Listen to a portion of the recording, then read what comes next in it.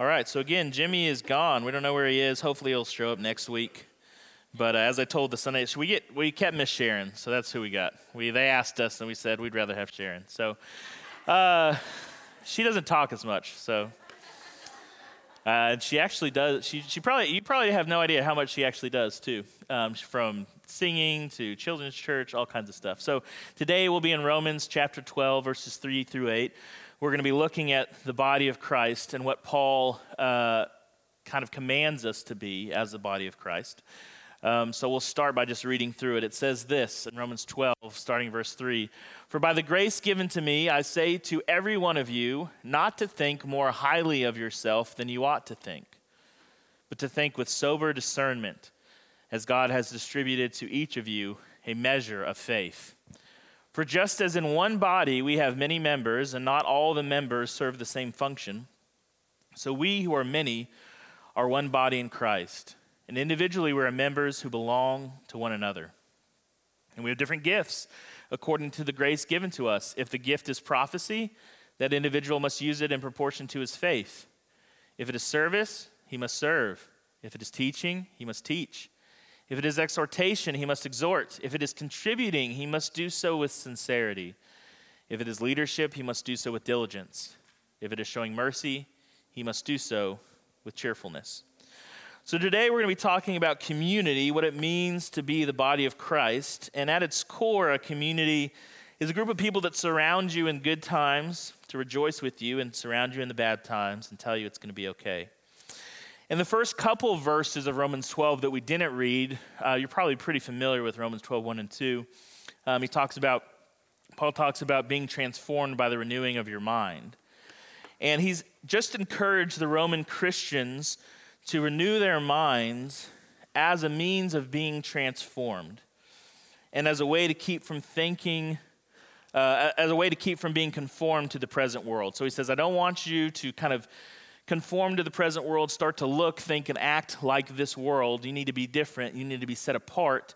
You need to be transformed by the renewing of your mind. A renewed mind will take on the right way of thinking about ourselves, the right perspective. I think what follows is, as we read those verses about being the body of Christ, is that Paul is especially concerned with believers attempting transformation by themselves. Believers attempting transformation by themselves. If you think about it, we are all on our personal journeys of faith, right? We're all on our own race. We're all going to stand before God one day and give an account for how we lived. But it's pretty clear through Scripture that we're supposed to do this together. God created ordained the church, the body of Christ, to do a lot of things. But one of the primary things is that we're supposed to be in this transformation, this renewing of our minds together and not as individuals. And I think that, not just me, but I believe that the reason that Paul goes from renewing of your mind, being transformed, into this talking about the body of Christ is because he is concerned with us just doing it by ourselves. And if you think about it, part of this mind renewal, like I said, is thinking about ourselves in the right way, right? He says in verse 3, I say to every one of you not to think more highly of yourself than you ought to think. Now, why do you think Paul has to tell them and us that we shouldn't think more highly of ourselves than we ought to think? This is the part where you say something. It's going to be interactive today. Okay, no one can do it all. That's very true. Why do you think Paul says that we shouldn't think more highly of ourselves? Why does he have to give that command? Yeah, because it's our natural inclination to think more highly of ourselves than we ought to think. It's not just our inclination here in America. It was their inclination there in Rome. Remember, Rome was the capital city. And there's prestige that comes with that. And a lot of the people that he's writing to are Roman citizens. And that meant a lot back then. And he's saying, I don't want you to think more highly of yourself than you ought to think. Part of this renewing of our mind is putting ourselves in proper perspective. In other words, as Paul is saying, he's saying, none of you are really that great. None of you are really that awesome. None of you are really all that. If you remember Paul's background, Paul was a pretty special individual. He was a Jewish man who was born in Tarsus. So that made him what? He was a Roman citizen, but he was also a rabbi. So he had this great amount of influence in the Jewish community. He was also a Roman citizen. He had special rights. He could go anywhere in the Roman Empire unimpeded. In fact, one time after he became a Christian and was preaching and saving people in different towns, he got beaten. And then he told the people who were beating him, he said, "Are you really supposed to beat a Roman citizen?" And they freaked out. They were scared because they could get in trouble because you weren't allowed to beat a Roman citizen. There were special rights that they had. Paul was this man of status in the Jewish community, this man of status in the Roman community. He's an apostle, and yet he says, we're not supposed to think so highly of ourselves. If you also think of Paul, where did Paul write most of his letters from? Yeah, he was in prison. And Roman prison was not a place you want to be. Paul went from kind of at the top of the social ladder to the bottom. Eventually he gets beheaded in Rome. And he tells us part of this renewing our mind is to have the proper perspective. Now, this doesn't mean we're supposed to have low self-esteem. He doesn't say, think lesser of yourself than you ought to think. He wants us to be even keeled, sober discernment. Think of ourselves the way we're supposed to. And part of this is going to lead us, this is part of that renewal that leads to transformation. We have to be mindful of who we are and how sinful we are. So let's break down this verse 3 just a little bit more. He says this, first I have if you have too high a view of ourselves, that is evidence that we are not being transformed. So we look at verse 3 a little bit more. How does he start? He says, for by the grace given to me. And this is Paul's code. He's basically saying that what he's about to speak, what he's about to say, is him as an apostle. So Paul is pretty clear throughout Scripture when he's just giving his opinion. He'll say, hey, I'm just giving you my opinion. This isn't from God, although my opinion's pretty good. He'll say that. Like, I know a thing or two. He'll say that. But he's saying, for by the grace given to me. Now, what was Paul's position in the church? What was he? I said it a few minutes ago. He was an apostle, all right? He considered himself one of the 12. He considered himself the apostle that replaced Judas, okay? They actually did replace Judas. If you remember, they cast lots, and they picked a dude whose name you don't remember. So Paul, okay, Ronnie, calm down. I'm glad you've seen a movie. All right, so Paul, we remember, what did Matthias write? He didn't write nothing. All right, so Paul is an apostle, and he says, what's coming from me is a command from God. This is Paul speaking as an apostle. And why should we, besides just the command, God's telling us not to, but what is the reason? Why should we not think too highly of ourselves? Well, he says it in verse 3, it's because our faith comes from God. Our faith comes from God. If you remember in Ephesians 2:8, it famously says, for it is by grace you have been saved through faith, and this is not from yourselves, it is a gift of God. Even the faith that saves us is a gift from God. And besides that, God has given each of us a measure, an allotment of faith. And I think the faith that he's talking about here specifically, as he goes on to talk about spiritual gifts, is talking about the differing capacities that God gives us, that God gives to people to serve their community. And to not think more highly of ourselves than we ought means that we are not to have sinful pride about the gifts that God has given us. If you brag about your spiritual gift, it's a little bit like bragging about how tall you are. You did nothing to be tall. Sorry, tall people. Literally nothing. And I'm not just saying this because I'm short. I'm not jealous. Okay, hey. That's why I'm on this platform. I dare you to come stand at this bottom of this platform and say that to me. I think that's the only time Ryan and I are at the same level. We didn't do anything. We didn't do anything to be tall. You didn't do anything to, you didn't create your own spiritual gifts. Your spiritual gifts are gifts. They are gifts from God. And he goes on to say this. He says, for just as in one body we are many members, and not all members serve the same function. So we, who are many, are one body in Christ, and individually we're members who belong to one another. So just as our body parts have different functions, so we who make up the body of Christ have different purposes and functions. And the point here is twofold. We are more useful to God together than we are separate. It's not that we are useless without each other, but we are more useful to God together. Just as a disembodied hand is really not very useful without an arm, a shoulder, etc., we are more useful to God together. And secondly, our differences, the differences in faith, the differences in gifts, etc., are intentional. God intentionally made us diverse. He intentionally gave us different gifts, different skills, different capabilities. It's purposeful. That's the way it's supposed to be.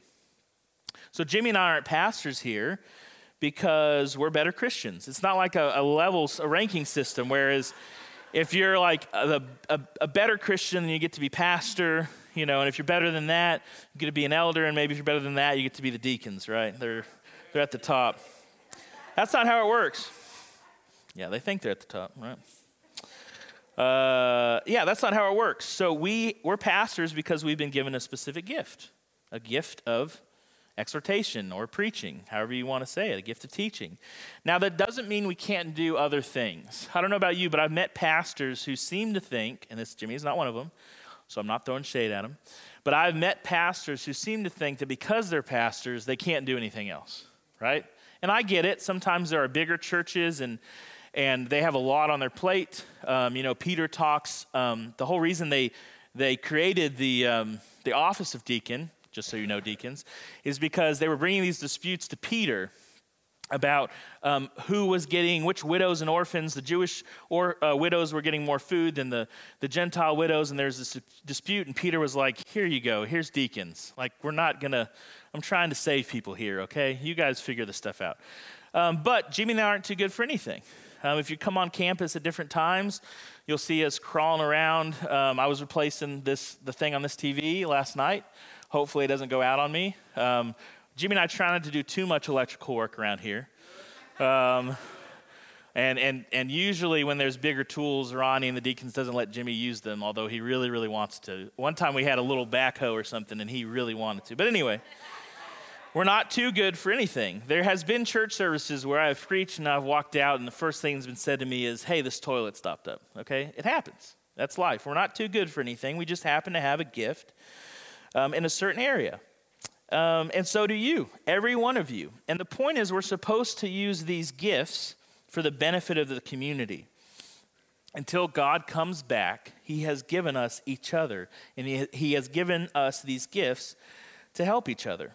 And Jesus intended us to live in a community. A Christian is not supposed to live their life of faith on their own, just as a hand is not meant to be by itself. However, I don't think we always know what living in community means anymore. And I think that about our culture, not just the church. You might think you're living in community, but are you really? Are we really living in community? I would argue that it's harder to live in community today than it was at the time of the early church. In the early church, the church met in someone's house. And you met in the house church of whoever was closest to you. Or if your town was small enough, you might meet at the only house church in town. And all the believers you came in contact with were people that you lived life together with. You went to the market. You worshiped with them. All those kinds of things. And it's different. We have tools today. We have the gift of the internet. We have transportation where we can go far distances in a short amount of time. But I think although it has extended our reach, it has come at a cost. I think living in community is tougher today than it used to be. It used to be even that people kind of grew up usually and stayed in the same towns that they grew up in, and they stayed in the community, and you can know that. But that's just not the way it is anymore. The reality is today that you have dozens of options of churches just in Greenville, and we have people who are in the service today who drive 30 minutes to come to a service. We have people who live in other states who are online right now that join us every week. So we have a challenge. How can you and I and them, how can we be part of a community of believers when at least some of us live and work and go to school, etc., in different places? How do we form and maintain a community today? And the first point that I would like to make is that I believe we choose to be intentional. We choose to be intentional. We must make a choice to be intentional about being in community. Let there be no confusion. Attending a church gathering and being part of a community is not the same thing. Attending a church gathering and being part of a community is not the same thing. You and I are called to be more than mere attenders of church. We are called to be a community. And it's going to take a choice. It's going to take effort.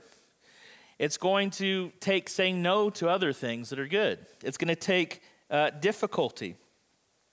But you and I have to make this choice. Do we want to be people who attend church, or do we want to be members of a faith community? The point I want to make here is that you can't stumble into community. It's something you have to be intentional about. It's something you have to build. It's not something where you just throw a bunch of people together and go, hey, there's community. It takes more than just that. Paul goes on to say this, so we who are many are one body in Christ, and individually we are members who what? Belong to who?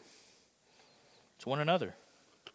So we as a whole belong to Christ, but we as individuals belong to one another. I don't know if we think about that much, because I think we get the vertical relationship, right? We all belong to Christ. I think we all understand that. But we belong to one another. God has given us each other. And that's what it means to be a community, to belong to one another. So to form and maintain a community, we have to choose to be intentional, but we also have to develop relationships. You can't be a community of people if you don't know anybody. You have to develop relationships. We have to talk together, spend time together, get involved, and be open. There's a reason it's called building relationships, right? It takes work. It takes effort. Part of it is because we're all sinners, right? And it's difficult because when you open up to people, you risk things. What do you risk when you open up to people? Say what? Vulnerability, yeah. You're vulnerable. What do you risk? Criticism. Yeah. What else? Rejection, right? What if they don't like me? What if they reject me? Judgment, disappointment. It's tough when you realize that even the people you love the most will disappoint you. And it's really tough when you realize that the people you love the most you will disappoint, because we're sinners, right? And that's what it takes. We live in a world that pretends to be open. Beck was talking a lot about social media, right? There's social media. We have these profiles, but these are curated lives, right? These aren't our real lives. We show all the cute pictures of CJ when he's smiling and laughing, not when he's like throwing a temper tantrum. He put on a full-fledged, take all his clothes off temper tantrum, all right? He's running around naked screaming. And I'm just like, I hope CBS doesn't wander into my house now and go, why is your child naked and screaming? He was just mad, and he took all his clothes off. I've never done that. I don't know where he learned that, okay? But he did it. But that's life, right? That is what it takes. And why do we do it? Well, we do it because we're supposed to. We do it, as I'm going to say in a minute, because we're hardwired to. But we do it because it's better than being alone. That's what, you take a risk, but I'm telling you, it's better than being alone. It's better than being the Christian out by yourself, right? So in this developing relationship, there's a quote here, and I'm going to talk about another thing. It says, and these two quotes I'm about to read, these are not Christian quotes. These are from people who are doing, or they're from articles, scientific articles where they were researching the human brain. And this person says, we are hardwired to connect with others. It's what gives purpose and meaning to our lives. And without it, there is suffering. Another quote says this, humans are hardwired for connection. Neuroscience suggests that we are neurologically wired to connect with others. Mirror neurons in our brain, are stimulated when we're interacting with people. Literally, when you are talking to someone, pathways in your brain light up to mirror the emotions and behaviors that this other person is conveying. We are hardwired to interact and connect with others. Isn't it funny how science figures this out, and the Bible told us that like 2,000 years ago, right? That we're meant to be together, we're hardwired. It's not just, it's how God made us. Not only has God commanded us to be in community, he has created us to need it. Paul goes on to say this: we have different gifts according to the grace given to us. Remember, his gift was an apostle. If the gift is prophecy, then that individual must use it in proportion to his faith. If it is service, he must serve. If it is teaching, he must teach. If it is exhortation, he must exhort. If it is contributing, he must do so with sincerity. If it is leadership, he must do so with diligence. If it is showing mercy, he must do so with cheerfulness. We use our gifts. This is how we form and maintain community. We're supposed to use our gifts to better our community. Now, you might ask yourself, well, how do I know? How can I know what my gift from God is? And there's a lot of resources out there to try and determine your spiritual gift. I would say that this list that Paul just gave is not an exhaustive list. He's not building this list of everything in God's spiritual gift inventory. But I've got a couple of simple rules to just help you figure out, how do I know that what my gift from God is? Well, number one, you got to be good at something. Okay? Do you have to have some kind of talent or skill? So if it means that every time you go up to the front to speak, you start throwing up, then maybe preaching is not for you. Now, that doesn't mean you don't have the gift, but you might want to see. That doesn't mean you're going to be perfect at something from the get-go, right? But you have you have a skill, you have a talent, or you have a drawing towards something. You have a desire. God put something within you, a desire within you to do something. So you should be good, or you should have a skill or a talent or a desire that draws you to something specific, and then it needs to benefit the community of faith. All right? No one has the spiritual gift of selfishness. I'm sorry. That's just not something that God has given you. That's something we all have because of sin. If you're a Christian and you have the Holy Spirit inside of you, then God has given you something that you're good at that benefits the community of believers. All right? And if you look at this list, I know it's not exhaustive, but he says prophecy, right? And biblical prophecy was less about predicting the future and more about speaking for God.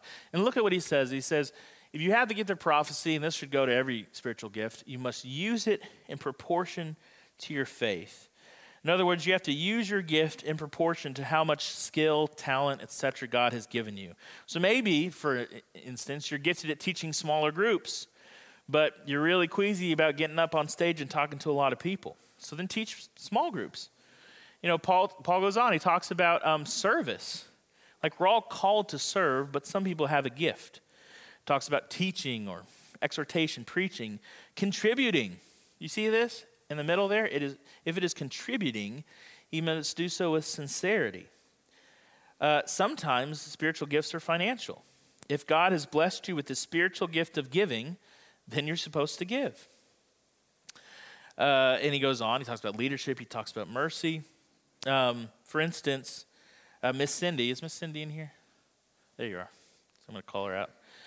So Miss Cindy has a gift for hospitality. And if you've been with us for any length of time, you've probably been a recipient of her hospitality. I remember when CJ was born, she was the first person to bring us food. And I should have told everybody else not to come. Because there was a pallet, pretty much, of food. And it was up to me to put away as much as I could, because CJ wasn't eating a whole lot of that.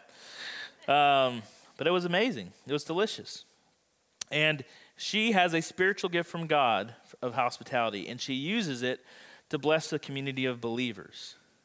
And that's how it should work. There are many people that you don't know that get little blessings from Miss Cindy. And sometimes the blessings box gets fresh chocolate pies, and I have to restrain Jimmy from going to take the food from the blessings box. This is not yours. So what I want to ask us is, have you chosen to be part of a community? Have you built relationships? And are you using your gifts to benefit the church? Now, if you have questions about your gifts or how you can use them to benefit this church or any community of believers, I'm not saying that this is it. And there's nothing wrong with attending and getting to know a church and then slowly working in. But if you've been attending for a while and you're not getting plugged in, you're not doing anything, then I would just encourage you to look at developing those relationships, look at seeing how you can use your gifts, or even talking to Jimmy and I about maybe there's another place in the kingdom of believers for you. You know, this church is just one little element, and we're not in competition with any other church in town. We want you here, but more importantly, we want you where God wants you. Jimmy was talking to an individual. It's a long story, I'll have to tell you. Anyway, I won't go into it, but he was talking to an individual, and he was telling him about this church, and he literally said, you come, and if it's not the right place for you, then we'll find you the right place, right? That's the way it's supposed to be. There's a story that I'm going to end with. This comes from a story that was written by a journalist named Mitch Smith from a New York Times article on April 29th, 2018. And in April of 2018, wildfires tore across western Oklahoma. They scorched 350,000 acres across the region, left 2 dead, and blackened mile after mile of pasture. Farmers in Vasai, Oklahoma, and who knows where Vasai, Oklahoma is? Anybody? It should be pronounced Vici because it's Veni Vidi Vici, but they don't know how to speak Latin, so it's pronounced Vasai. Just like some of our towns, right? What do we pronounce some stuff weird here? Yeah, Greenville. But like Palestine, what else do we do? There's another town in Texas that we pronounce wrong. Anyway, or Caleb. Yeah, Paris. I think even us can do that. Caleb, my brother, lived in El Dorado. You would think it was El Dorado, Arkansas, but they called it El Dorado. I can't remember. It was something weird. Anyway, Vasai, Oklahoma. It's in the middle of nowhere, Oklahoma. So farmers there had no idea how they were going to feed their cattle, who were marooned on grassless patches of charred red soil. When wildfires strike cattle country, the list of needs is long and expensive. Hurt cows have to see the vet. Fences must be replaced. Barns need to be rebuilt. Perhaps most urgently, the surviving cattle have to eat. So each time a major fire devastates the Great Plains, an informal but robust hay delivery system kicks into gear, powered by Facebook messages, word of mouth, and the honor system. Free hay arrived the year before in Kansas after the state's largest wildfire on record left thousands of cows dead and countless others with nothing to graze. It came by the truckload to eastern Montana the summer before when flames destroyed huge swaths of grassland. If the bales didn't arrive in Oklahoma, many ranchers would likely have had to sell their herds. But before the fires were out, the hay came. It came stacked on pickup trucks, strapped onto semis, from a few counties away, from halfway across the country. The hay was free, provided not by lawmakers in Washington or Oklahoma City, surprise, surprise, but mostly by strangers in other corners of rural America. Rhett Smith's ranch on a gravel road outside of Tologa, Oklahoma, which I thought was a fairy tale town, Tologa, Oklahoma, was directly in the flames' path. Unlike some of his neighbors, Mr. Smith saved his house and his 100 cows, but his grass was gone. So, when 2 tractor trailers carrying 64 bales of hay rolled down Mr. Smith's winding driveway, a sense of relief washed over him. The hay would be enough to feed his cattle and his neighbors' herds for at least a few weeks. The trucks were driven by Levi Smith and his brother Blake, who raised cattle about 100 miles from Vasai along the Kansas-Oklahoma border. The brothers had never met Rhett Smith before. They're no relation to him, but they said they empathized with all he was going through. Their family's land had burned last year, the brothers said, and donated hay had gotten their cattle through it. They think it can't get any worse, said Levi, but when these loads of hay come in, it gives you hope. In the sparsely populated counties where cattle roam, people rely on neighbors and take pride in giving help without being asked.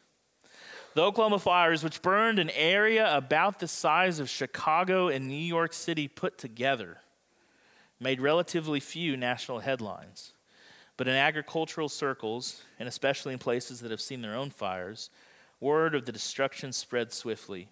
Prairie fires are a fact of life on the Great Plains, but recent years have brought a series of unusually strong, multi-day blazes that set records and spread out of control.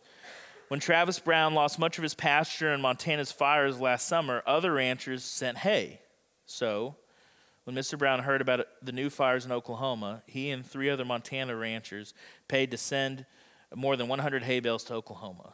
I remember the feeling of just being overwhelmed after seeing so much of our livelihood burn, Mr. Brown said.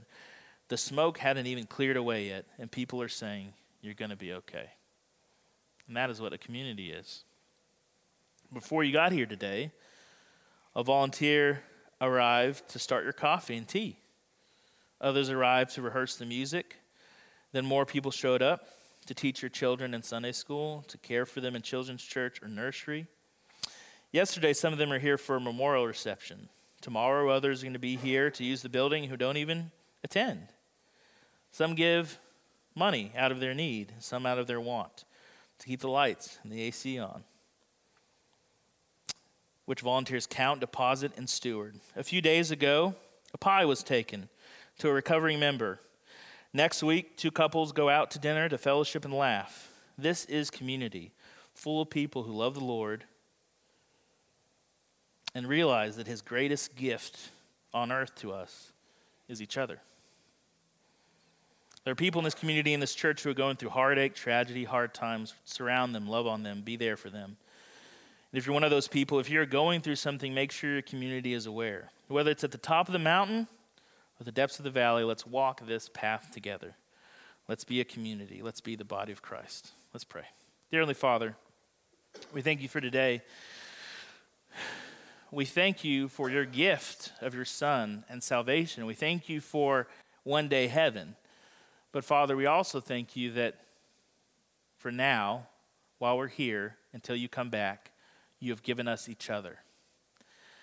And Father, I pray for the individual here or online who feels like they're not in community, who feels alone. Father, help us to form and maintain this community. Help us build that relationship. Help us use our gifts to better the community of believers. Help us be what Paul told us to be in Romans 12. Help us be what you have commanded us to be. Help us be who you have created us to be. Let us be the body of Christ. Let us be your hands and your feet. Let us show the world that there is something different about believers. Let us be there for each other in the hard times and in the good times. We love you. In Jesus' name, amen.